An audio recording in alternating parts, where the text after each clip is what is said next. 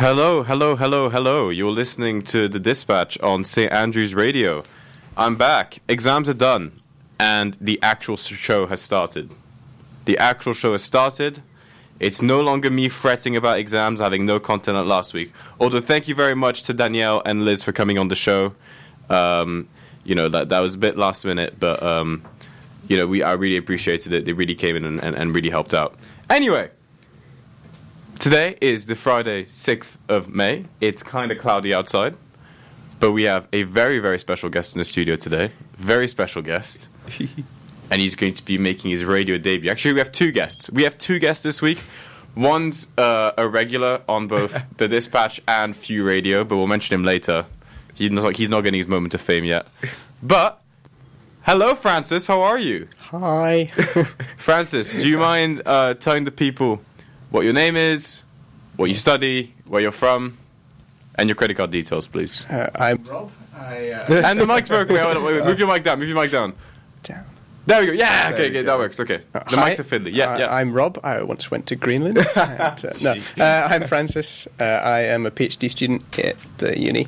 I live with Rob, and I do judo with Rob and Tom. That is correct. What do you study, Francis? Chemistry. Chemistry. Yeah. And specifically, what do you like? What you're a postgrad? I'm a PhD student in my first year. Have you done? So did you do undergrad, and then you did masters for a year? I did undergrad and integrated masters at this uni. Okay. So I came in here when did we start? 2016. 2016, and I'm still here. So Francis and Rob started at the same time. If you remember when Rob came on the show, Rob was the one with a degree that had come on. I said the only guest with a degree. Now Francis come on, and Francis also has a degree. But with all due respect to Rob, Francis is going to be a doctor by the time I graduate. Dr. Francis. In 2025. Dr. Millward. Eventually. 2025? Yeah. Oh, so you'll be... Oh, I thought you were 2024, like me. 2025. Oh, it's 4 years. I thought we were graduating together, Francis. Sorry. Hi, Rob. Hi, hello. Rob's back. Thanks for reminding. No, Rob's back. Rob's back. We like to have... this has been the 2 weeks of getting guests back on the show. I had... Oh, my God. My chair just fell. My chair just went down. Oh, no, you're slightly smaller than you I'm back. So last week we had Danielle and Liz who came back as guests. And this week we got Rob that's coming back. Woohoo! Are you excited to be back? It's great. I love this show. You love being on radio now? Yeah. You just love talking? Oh, yeah. So, I like the sound of my own voice, apparently. So this week we'll be talking... Narcissistic? I mean... You love the sound of your own voice. Do you just listen to the part? Do you listen to like the show? I skipped through the bits where you were talking. And you're not the only one. Most people do that anyway. Well, this week, after a few weeks of doing a bit of fun on the show, and in the sense that we didn't actually do what the show's about, we're going to go back and talk about like a bit more slightly serious stuff. By slightly serious, I mean not very serious, but we're going to talk about obviously like your research. Judo, and I'm just going to cover a few tidbits of news.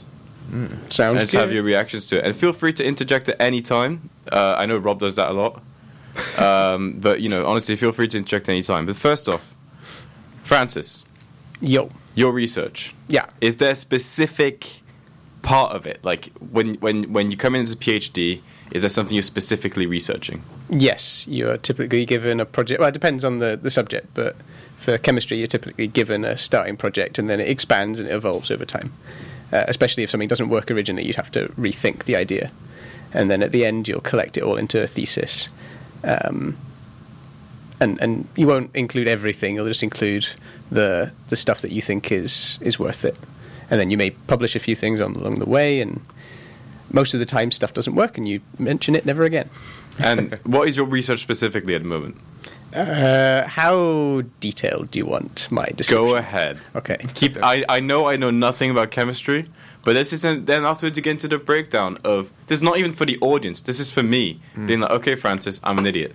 But first off, explain it to all the very smart people that are not me. All right. So I do organic synthesis.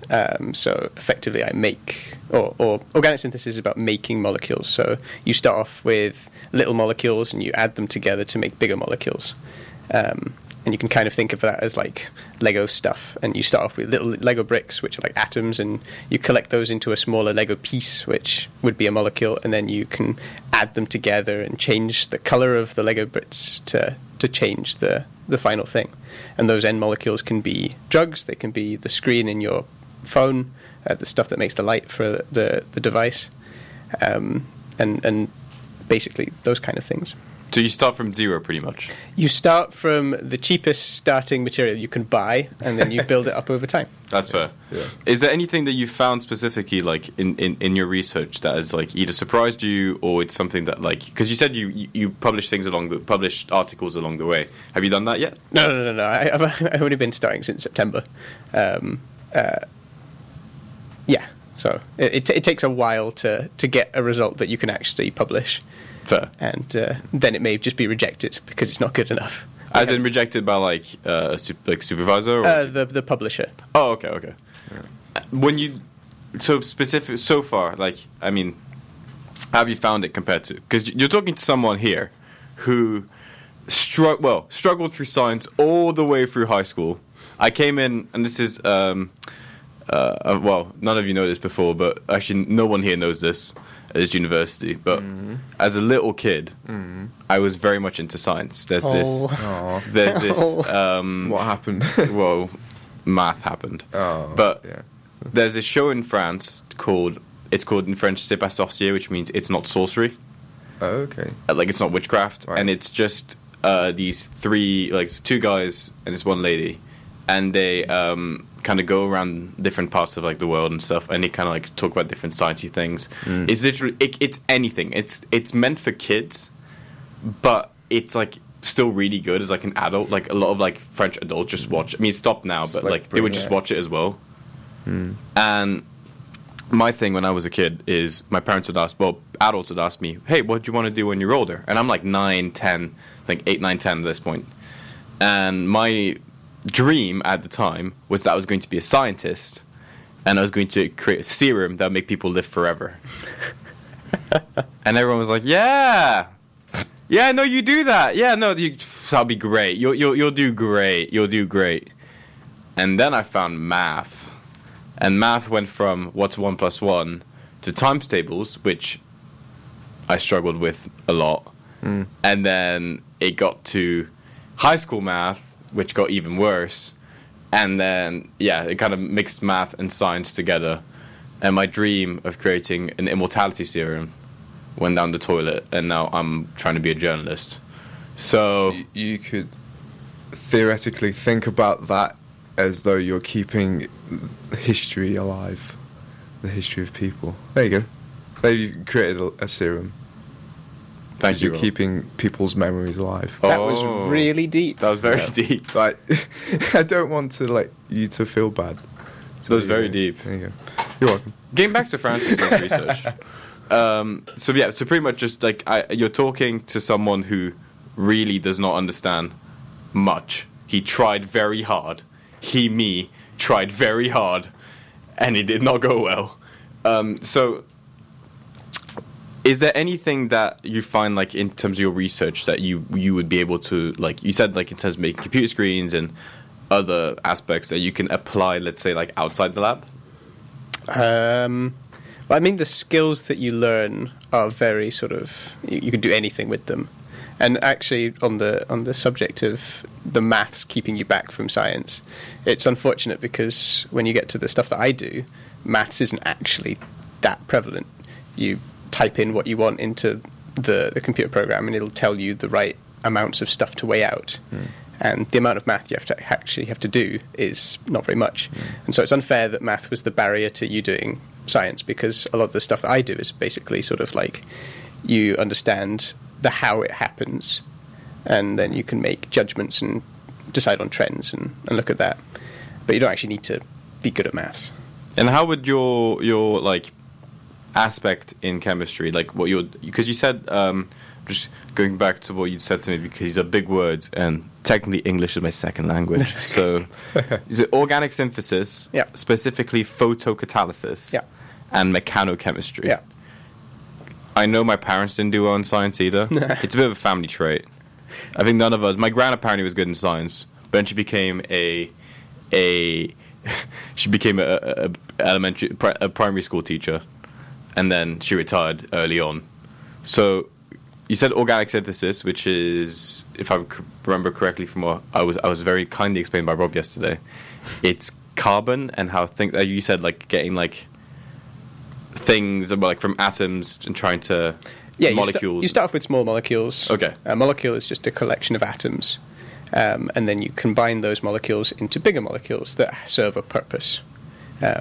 And then specifically what I do photocatalysis and mechanochemistry to give the brief explanation of what those are. A lot of the time when you need to make those big molecules from two smaller molecules, you have to give it energy somehow. And typically that involves heating it, and sometimes you have to heat it like a lot. You have to, just hit it with a lot of energy.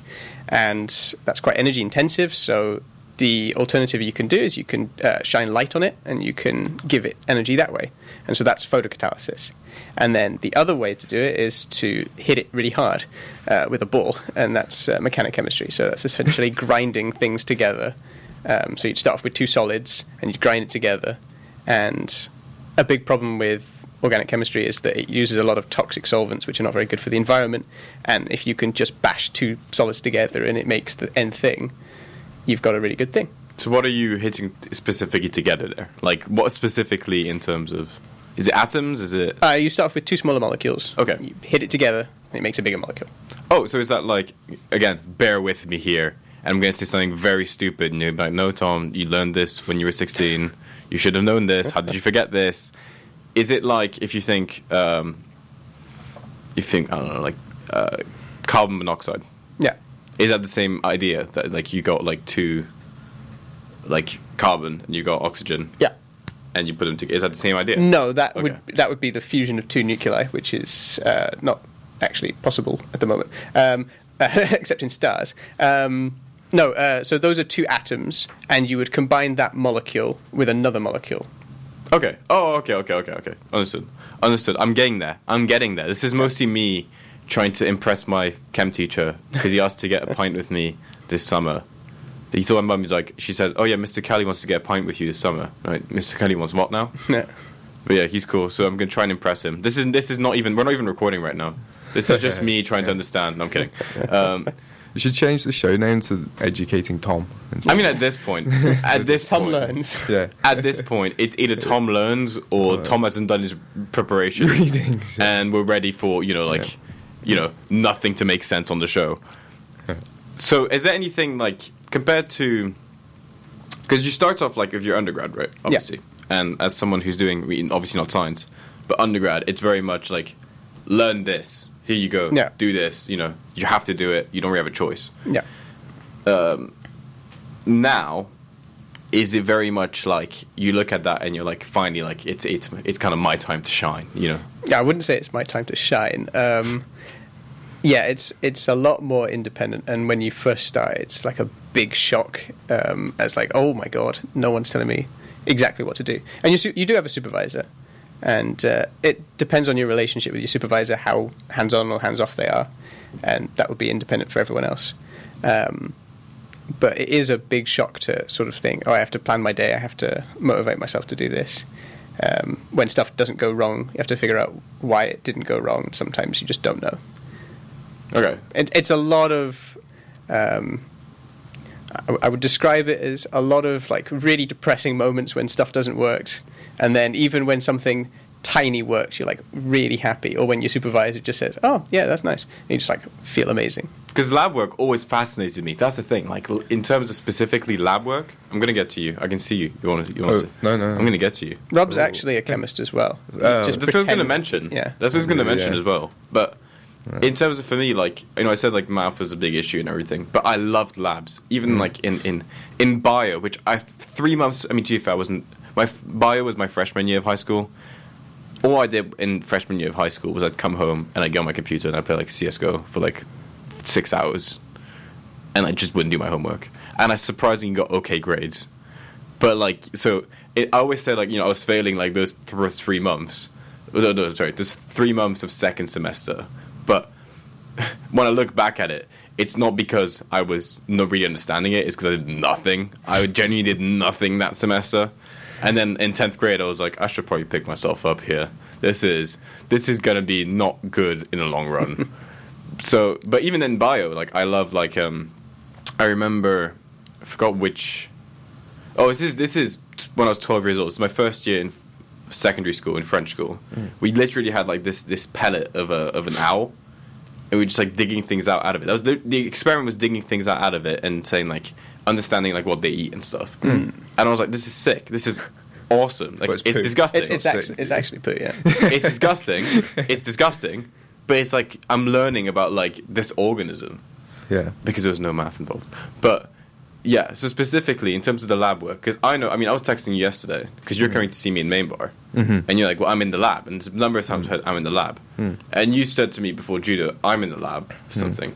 How, because we referred to most of your geology aspect on the last time you were on the show. Right. Speak about your chemistry aspect.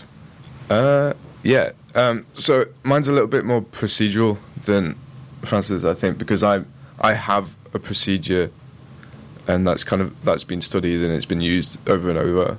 So I take a rock powder, crush a rock, get a powder, and then I extract the sulfur from it using chromium solution. So we sort of we take the chromium solution, we then reduce it, and then we put that into the powder, and we react them together, and that extracts the sulfur. Okay. Yeah. What about you, like in like you said, like with energy, and you said you get really it get really hot. Yeah. Can you explain specifically what you mean by like because I'm guessing, how do you get it really hot? Well, you use a hot plate or like a heating, like your cooker at home. Okay. You just heat it on that. That's for organic chemistry. Because you do organic chemistry in solvents, and a solvent is effectively, water's a solvent. Flammable. But you typically use organic solvents, and those are pretty toxic, and they have boiling points from like 35 degrees all the way up to sort of 250 degrees, and you go in between those. And typically, for those heating reactions, you have to heat it up for a long time, so several days sometimes. And is there? So you said with you got a thesis, because I was thinking at the end, yeah. Yeah. Is it mostly at the moment you're just trying to experiment with everything, and trying to you'll end up finding something, and you're like, I want to write about this. Yeah, exactly. And along the way, you'll go to various conferences. You may present your work. If you're lucky, you get some papers out of it. And then at the end, you make a thesis, you write it, and then you have to defend it against some experts who come along and sort of tell you what you did terribly, and you're like, well, this is why I did it like this. Right, it sounds just like IR graders. Basically, yeah. Yeah. Is there anything? So, obviously, it's you said it's a while away till you write the thesis. Yeah. But is there anything so far which you've maybe thought, like, this could be it, even if it didn't work? Is there anything that you looked at the lab and you were like, no, maybe not a eureka moment, but you looked at it and you're like, that might be it, that might be something? Yeah, I think so, but I don't want to get ahead of myself because it may just be garbage. And I don't want to hype it up too much in my own mind, because then I'd be just even more disappointed. Do you want to tell us what it was? No, I don't. Okay, no worries. Crystal on a filter paper. No, I don't do that. Fair. Okay, fair enough. What about you? Have you found... You have to write these? No, you don't, right? I write a thesis, yeah. Mine's a little bit shorter. I think it's 30,000 words or something. Oh, yeah. Well, Rob's is a year and a half work, whereas... Because that's... Wait, how long is yours? 4 years. 4 years. No, how long is your thesis? Oh, I don't actually know how it was. I think up to 80,000. That would be the word limit. Like open-ended? No, I think there is a word limit for chemistry. It's about 80,000. That's just like a little book, then. It's a big book by the end. It's a big rambling one, yeah. To come into the Bible of Francis. The book of Millward. The book of Francis. It'd be the world's most boring book next to the Bible. Find it. I'd read it. I'd be like, you know what? Because if you don't have math, if you write, you actually know. Here's what you should do. You have the thesis, right, that you present to your graders or the different professors. You then have a simplified version, which is written for a 5-year-old, but it's written for Tom. Ooh. At the bottom. That'd be cute. I'll dedicate it all to you. And I'll read it. I'll read like, the simplified version, I'd definitely read it. The other one, I'll try my hardest. And but then the reason why I said I try my hardest, because then I'd send you messages and be like, Francis, can you explain this part? And you'd be like, no, because you've had, first off, you should have passed 10th grade chemistry. Secondly, this is 8 years of work. See, this is a shame, because your curiosity is exactly what you would need. Why you'd be a good scientist. And it's just a shame that the maths sort of prevented that. I just think it's I think the worst part for me in math was the equations, and which is all my friends really liked them, but I just could never understand them. I mean, if it was balancing an equation, I ended up being able to do fine in the end. But it's most of my friends could do it in we started learning it in 8th grade, so I was 13. They could do it by the end of the week. They could all do it, no issue. It took me 3 months, and I had to stay after school to get it because I was just I don't understand. The thing with maths is it can cause a feedback loop of anxiety, because when you look at a question, you're you're taken back a little bit, and then it's you've got anxiety about it, and then you just keep perpetuating that cycle when you look at the next question. So I think I don't know. It's fine. I'll go back. Out there. I'll go back to my high school and I'll be like, you know what? I'm taking your class again this summer. Yeah. And I'm going to get an A+. I'm going to show you.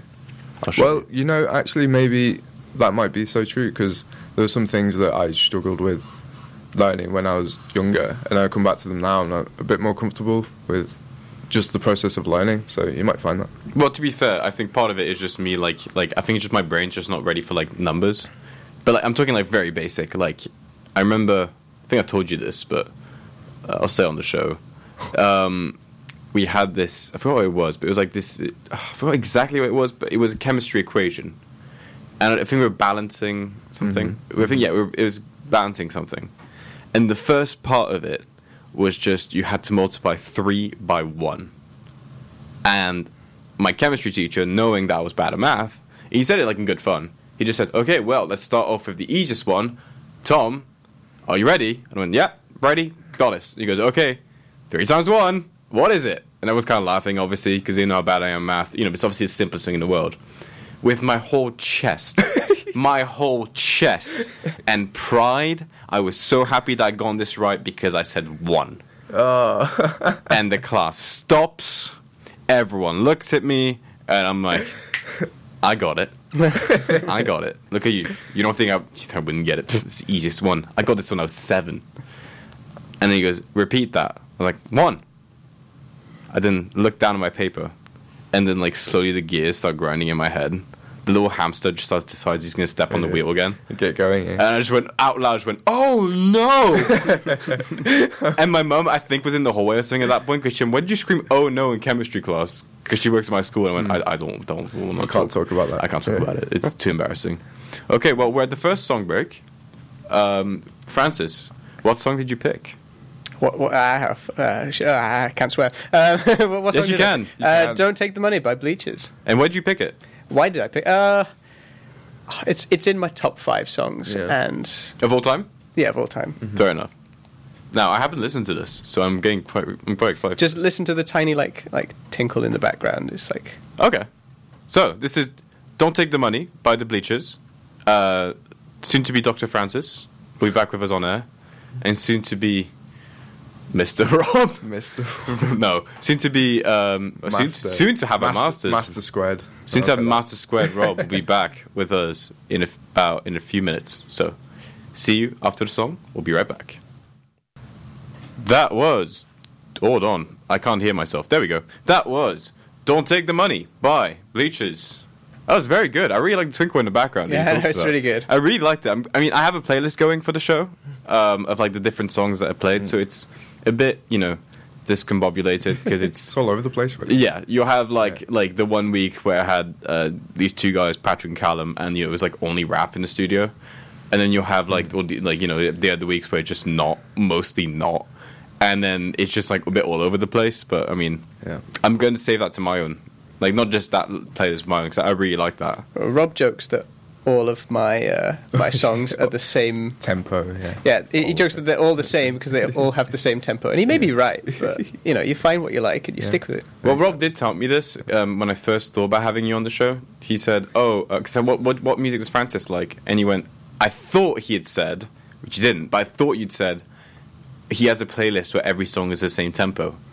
And I'm like, "That's serial killer stuff." It's not quite all of it. There's like 500 songs on it. It can't all possibly be the same tempo. No, but I thought like it was like a specific one. It's like this one is tempo 123. Oh no, it's not that specific. Which like that is terrifying. Like just Francis like walking down the street with like his steps. Your steps are just like on the tempo. It's like a 30 beats per minute song. Yeah. Really but you have to go in exactly like that step.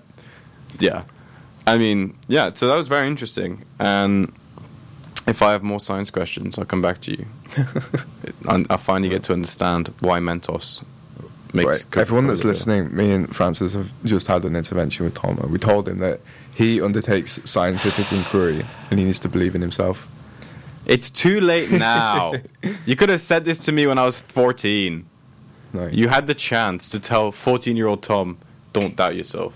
You can do this. Do it, bro. But it's too late now. Now you just have to doubt yourself. Well, it's too late now. I'm not going to go, hey guys, can I do science now? It's never too late, Tom. Fine, I'll do it. But you are quite far down the road. I am quite far down the road now. Just give up on... I've picked my honours classes for history. And IR is a bit of a mess, so I'm trying to pick that. Finish this thing and then see what you feel after that. I finished my degree. I do a master's in journalism. My parents are waiting for me to apply for a job. I'm like, can I go back to I want to do chemistry. I want to do the physics. I was pretty good at physics first semester, actually. And I look back on it, I did do quite well. Second semester, though, was very math-focused because it was planets. And I did distance like planets to Earth and stuff, and that just messed with my brain. Like, big time. Big time.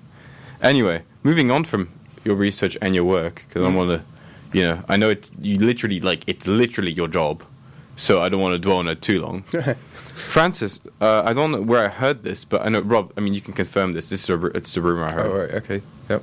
Francis does judo? Really? Francis does judo? It's kind of most of my personality, yes.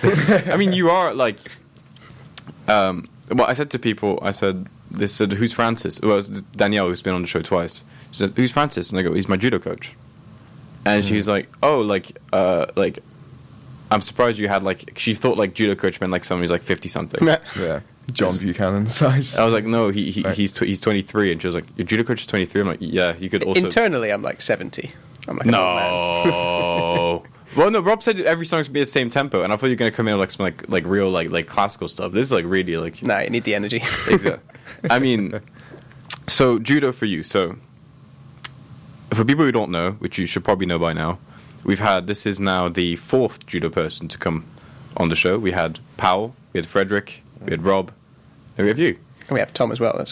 Well, I'm the guest now. I've become the guest of my own show. Yeah. So Francis is our coach. So we have three coaches. We have Francis, we have Ben, we have Karen. But Francis is pretty much the one who's always with us every session. Francis is pretty much Francis is a black belt in judo. He, I've had a few judo coaches because I did it in my youth. But, in terms of, obviously, I love Karen and Ben's advice and Karen having gone to Commonwealth Games. But in terms of, my favorite coach, it definitely has to be you. Oh, don't make me blush. So, can you tell us a bit in terms of when you started judo? Because we all know, we were talking with Frederick, how, I met Frederick for coffee the other day, and because he found out you were going to be on the show. And he was just talking about, he's like, Francis is an assassin. He's like, he's so quick. You come in, you turn your back, and you're done. You're on the floor. It's not I wouldn't call it brute force. He's just an assassin. He's just right there. He's so quick. And he was blushing, speaking about, he could talk about, how great you were. Oh, dear. When did this all start? I was... okay, so originally, my mum did judo after I was born to try and lose, weight. And so when I was 3, she quit her job when I was born. She was also a scientist and a chemist. And she went along to evening judo classes once a week, and for adults. And she would bring me along, and I would sit on the side of the mat. And when I was 3, I ran onto the mat and and started doing the judo with the adults. And I started properly when I was 4. So I guess that's 19 years ago now I started judo. And whether I still do it because I've just done it for basically the entire time and don't know what else to do with myself, or I mean, I still enjoy it. So it's just I wouldn't be able to not do it. Because you started, you said, so would you call H3 would you call H4 like when you probably started? When it wasn't me just like stumbling around with a bunch of adults who actually did it, and when I actually started, I was 4. So that's around the same age. I mean, when did you start judo? When you say here you started judo? Rob's a brown belt, if you forgot. Yeah. Okay, 8. 8, yeah. So Rob and I both talked about how we both quit at one point. I quit. So I started when I was 5, when I lived in France, and I quit when I was 11. Mm-hmm. So I'd done 6 years. Is there any moment? And you said how were you when you had your break? Well, was it? It's not quit. Say quit because we're back. So when was your break? I think I was 12. So I'd done it for 4 years, I think. And you joined back in first year when you were First year here. Okay, so it was about a 6-year break. Yeah, something like. Was there any moment for you where you were like almost thinking like I can't, like I'm going to quit this, or was it always like there was not really any idea in your mind that you could ever quit judo? I think there was. I don't think if you do anything, it doesn't matter what it is, for such a long time, you're going to have at one point a sort of moment where you're just like, oh God, why am I doing this? And I think there was one time, but I can't remember why. And I'm glad I didn't. And I'm still here, so yeah, it's good. That's one of my biggest. I mean, I don't know about you, Rob, but it's one of my biggest regrets that I quit. Yeah, because I was actually like I've said this, like, I mean, in the club, I mean, it's mostly to do with just the fact that, like, I mean, obviously I have to work on my technique, and I need to work on my strength physically. But it's fair to say, just, and this is not me knocking myself, it's just in general, like, in comparison to other members of the club in Randori is sparring, for people who don't do judo, I usually end up on the mat.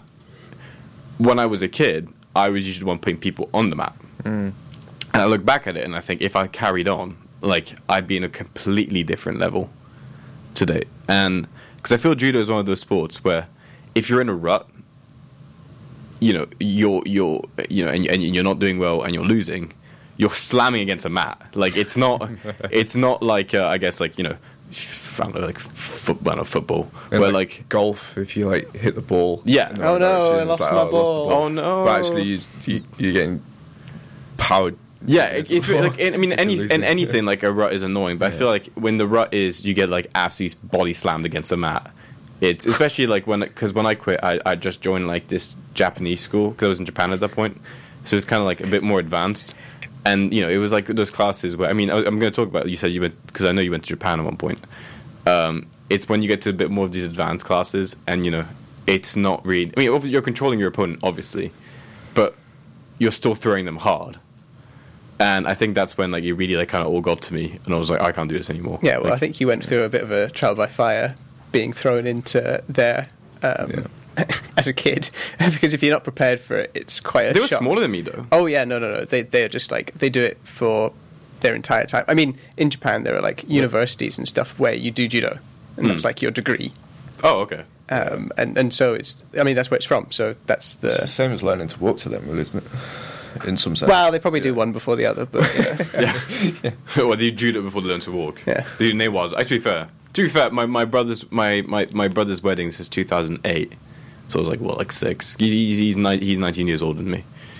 And I think it was 2007, 2008. And me and my friend, he's my dad's ex-wife's kid, but not my half-brother, because he's from like the new partner she had. Sure. Lines. Okay. We were just sat at this like kind of like it was a square table, and everyone, so the adults were there, but it was just a kids section. So we were just, because we were friends, we were like both 6. And in the middle of this square were all the babies. So pretty much, it's like, I think it was like the lunch just after the ceremony. All the babies were in there. And those that could crawl / start walking a bit, not really walking, they all started wrestling each other. Yeah. But like full on grappling. Like one like kind of tackled the other. It was babies, so it wasn't like they were like fully slamming each other. But it was incredibly funny and very entertaining. They just made me think that, like, wrestling is just such part like the human like condition. yeah. They were just like because they were just generally going for it. I'm like, there's no stakes in this. You're babies. You're not getting food from us. You can't eat it.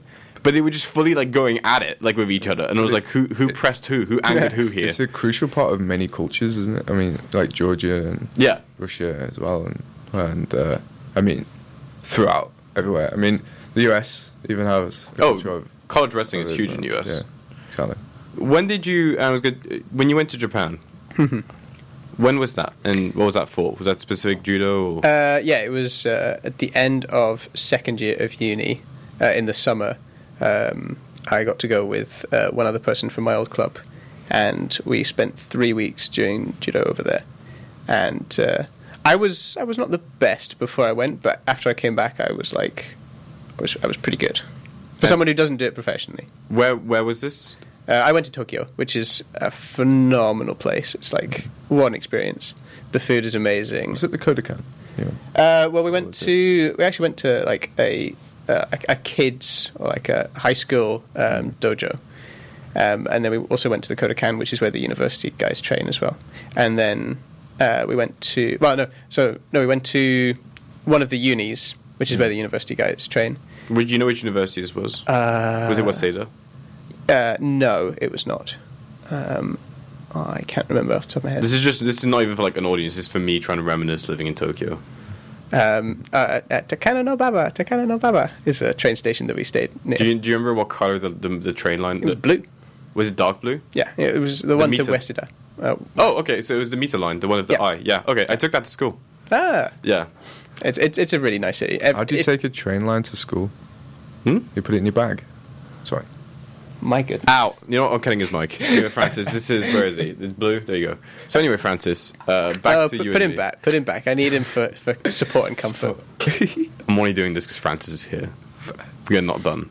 This is carrying on afterwards. Okay. So, is there anything that like you would say like what did you learn specifically from that experience? I don't know. It was just doing it a lot. I think it was basically just on the mat twice a day. Every day, and just doing the same thing for that amount of time.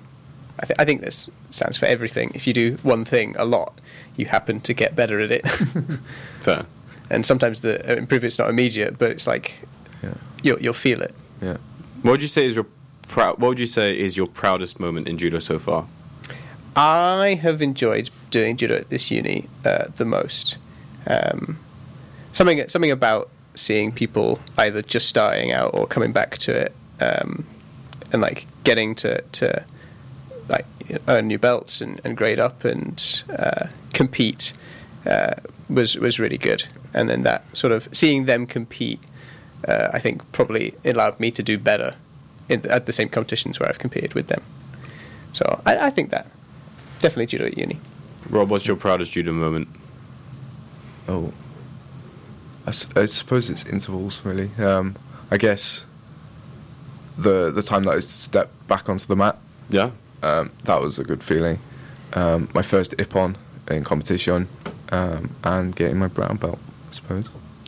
Francis, the real reason I brought you here today, and I think you have an inkling of what's about to happen, is you have to stage an intervention. Why? We've talked about how, I've quit judo before. At a time where I was, progressing. I think I was just about to get my green belt. Rob's quit before. But I think, obviously, like, you can tell me if I'm wrong, but I think when you're so close to reaching a goal, you're touching it with, like, fingertips. You shouldn't quit then. No. Right? Especially when you're 30 points away from your black belt. Rob. Yes. Will you? Will you? Do you the honour? Will you do me the honour? Are you ready? Will you? What? And this is from me. This is from Liz. Mm-hmm. And Francis will probably say, "Tom, don't do this. Stop pressuring him." Right. But okay, cool. Will you get your 30 points?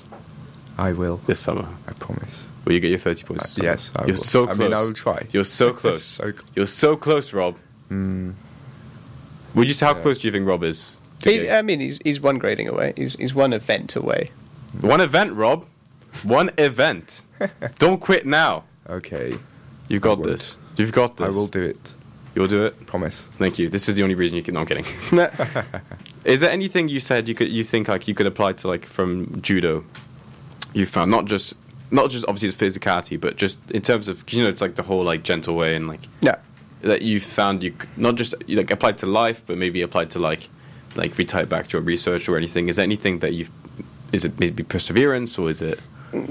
I think that it's the confidence it gives you, because before I had done judo for like a long time, when I was like a kid, I was still not very confident, and definitely sort of like doing the coaching as well and like teaching it helped build confidence. I definitely wouldn't be able to be here without it. I'd be a completely different person. I'd be a scared little blob. I don't think so. I'd be a bloblet, yeah. I can see, because I was always very scared as a kid, and even while I was doing judo. But then it's more like it was around the time I quit, but it was just before that. It's kind of like I started to like grow out of it. I'm still very, like, but I'm talking like I was the kid that like if anything went badly, like I kind of curl up into a ball and like. As a child, not necessarily, like, I would cry, like, the smallest thing. Like, I would drop something. It wouldn't even break. I'd just drop it. And I'd be like, oh, I dropped it. No. And I would just start crying. Now, obviously, I got older. That helped. But I think as well, like, just that, I feel like, because you're so vulnerable when, like, you get, hit against the mat, that it's just like, and you get up and you're like, well, I'm fine, I mean, on the dropping thing, sometimes I drop something in the lab and maybe it doesn't break, but I still cry. Oh yeah, it's very to be fair, I have been told that you have explosives in the chemistry lab. I mean, yeah. So I wouldn't want to drop those either. No, don't do that. No, I think you can cry for some things. I think that's why. No, I mean, to be fair, actually, maybe the real reason I'm not a chemist is because I would drop everything. It's the same reason I don't work in bar staff. It's because I just drop everything. If you spent 3 weeks of work trying to make this one thing, and you're trying to weigh it out, and you're trying to get a final sort of like, this is how much I made, and then you drop it, and you're just like, oh, you will actually cry.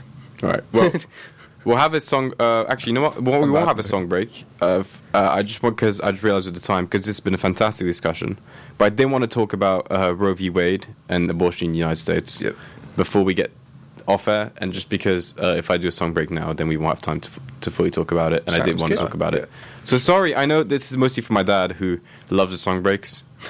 So he's always like, where's the song break? You've talked for too long. No, I think this is an important topic. It is an important topic. So, for those people who don't know, welcome back to news. We've not done news in forever. So welcome back to news. Welcome back to what this show is actually supposed to be about. And before we start, thank you very much, Francis. Thank you very much. I mean, obviously you can still speak. You're not like cut off because I'm talking about news. I'll just leave the room. No, bye. No, but yeah, thank you very much for talking about your research with us, and we'll give you a thank you at the end. Rob, thank you for holding Francis's hand. Yeah, and coming in. Rob just held Francis's hand. That is a very clammy hand. So, Roe v. Wade. What is it? So it was a Supreme Court decision in 1973, where the court ruled that the Constitution... Hold on, I'm going to say this correctly so I don't mess it up. Where the court ruled that the Constitution of the United States protects a pregnant woman's liberty to choose to have an abortion without excessive government restriction. Now, why is that important? Because in the States, there's different states. Don't know where I was going with this. There's different states, Alabama... the federal government is not like the UK where it has all the overreach. States have a lot of their own power, and so it's the question of how much power does the state have versus how much power does the federal government have. Now, what happened a few days ago? There was a leaked draft opinion from one of the justices called Samuel Alito, which showed that the court had reached a majority decision 5-3, because the new justice isn't in yet. I don't know why, but she's not in yet. But 5-3, that they would pretty much overrule Roe v. Wade and ban abortion in the United States. So here's a few tidbits. The Supreme Court is considering a case which challenges Mississippi's ban on abortion after 15 weeks. If the court rules in favor of Mississippi, it will effectively end the constitutional right to an abortion and make abortion rights a decision for individual states once again. Now, why is that a big problem? Because these states, a lot of them, do want to ban it outright. So, in the sense that if you live in those states and they give give the power back to the state, it's if you live in those states, tough luck type thing. In a way, it's like you want to get abortion, you have to go out of state. But then again, you got to pay out of state fees, the hospital. So it's just this whole thing. Yeah. There are 9 judges of the Supreme Court, 6 of whom were appointed by Republican presidents. A draft opinion from one of these judges, Judge Samuel Alito, has been leaked and contains the comment that the Roe v. Wade judgment is, quote, egregiously wrong. If the Supreme Court strikes down the 1973 ruling, that's Roe v. Wade, then abortion could be banned in almost half of U.S. states. It's a big thing. Obviously, it doesn't impact us here in the UK, specifically because, countries and states, obviously. But it's a big thing that a supposedly, would you call the United States progressive? Nah. I was going to say progressive, but would you call the United States progressive? A supposedly... The individuals from the United States are progressive, but some of their policies as a whole... I mean, do you know what the Federalist Society is? The Federalist Society is a conservative think tank in the United States that picks out law students, and they're pretty much this one will be good for us, this one will be good for us. And they're so powerful, they bring them up to different positions, like different judges.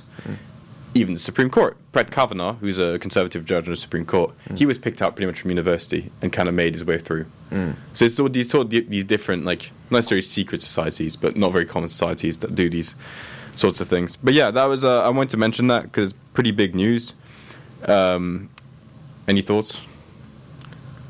Very sad. Yeah. I feel like it's hard to talk because I'm not fully versed in all of that. All I can say is, it's just... It's very sad, totally, and it's even worse because we can do nothing about it. Yeah. Exactly. Yeah, I mean, I did want to mention it because it's very big news. Yeah.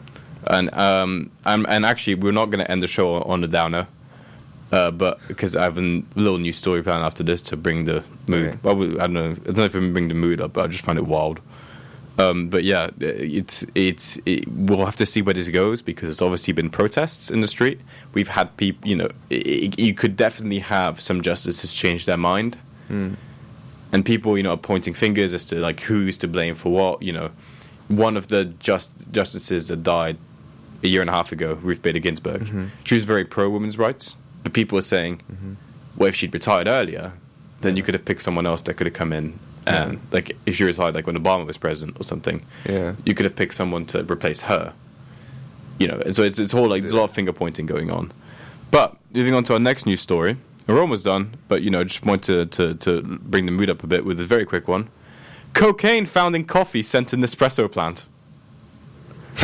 Say that again. Cocaine was found in coffee sent to an Nespresso plant. Sent to... Yeah. Swiss police say they have seized 500 kilos of cocaine from a shipment of coffee that was sent to an Nespresso factory. Workers at the plant in Rommel alerted the authorities after finding white powder in sacks of coffee beans. Police later found more of the drug in 5 shipping containers. Initial investigation suggested the shipment had come from Brazil. Now look, I'm not going to say drug dealing is good or drug trafficking is good because it's not. But when there's a but, I kind of respect the fact that the game plan here was to be what if you just put it in the sacks of coffee beans? That was quite a party they had planned. I was going to say because it's unless they poked it, which I guess kind of followed the plan. But would you ever really suspect if you're got a huge shipment of coffee? It doesn't really look anything different. I mean, I guess they were caught, so that's didn't really go to plan.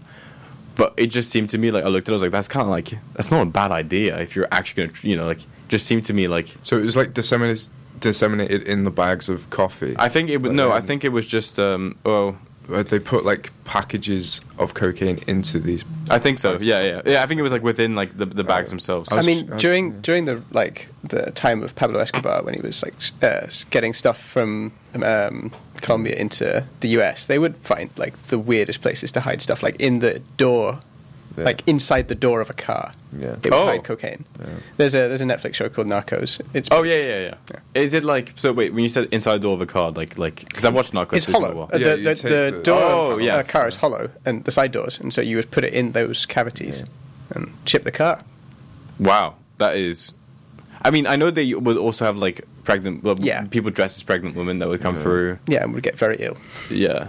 And, well, my dad just sent me a message because my dad listens to the show, and he just said, you realise why your mum likes Nespresso so much. Anyway, so it's 11:58.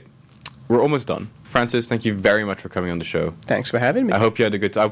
I know you were a bit nervous coming on the show. Yeah, I needed Rob here with How me. did you find it? It was good. You did really well. Honestly, you did really, really well. I The think third time you're making me blush. Stop. Stop. This weekend, I mean, I'm done with exams. I'm fully done. I mean, you guys obviously have work to do because you're postgrads. But you know, I'm gonna start looking for a job. Oh, that's true. Yeah. Are Sorry, I just killed the mood. Damn. I don't have to do that for a while. Yeah, I mean, Francis has a job. I mean, we technically have a job, but I mean, in terms of like a big boy job, Francis already has the big boy job out of all of us. So, Yeah. yeah, Francis could tell us what to do. So, anything big happening this weekend? Well, yeah. I mean, for me, Miami Grand yes. Prix. Well, I'm going paintballing for the first ever time, Oh, Very it's cool. good fun. and I'm gonna die. Yeah. It's pretty painful as well. Yeah. Yeah. And then there's the Miami Grand Prix. Come to Sandy's Bar, the Students' Union's the last showing for the Motorsport Society. Please come Valley. And so that's going to be fun. They've made a marina out of fake water. I saw that. Yeah. It's not even water. Have you seen the meme of Danny Rick when he does the Oh, yeah. the dive into the swimming pool? I also a meme of a guy jumping. Like, it's like, the guy that jumps in like frozen lake. Oh yeah, It's the Yeah. same concept. Just smacks himself. Right, well, it's midday now. I know someone else is going to come with their show. So, thank you very much for coming on, Francis. Anytime. Thank you very much. Rob, thank you again. Yeah, thanks for having me. You're welcome back anytime. I really enjoyed this. Now, so we're going to go off right now. You can find Starter Dispatch on Instagram, tomich.wilson on Instagram. You can find the podcast on Spotify and Apple Music. That's about it for me this week. I'll be back next week, as always. This is Before He Cheats by Carrie Underwood, my song of the week. It's an absolute banger. The Dispatch, Sanders Radio. See you next week. Bye-bye.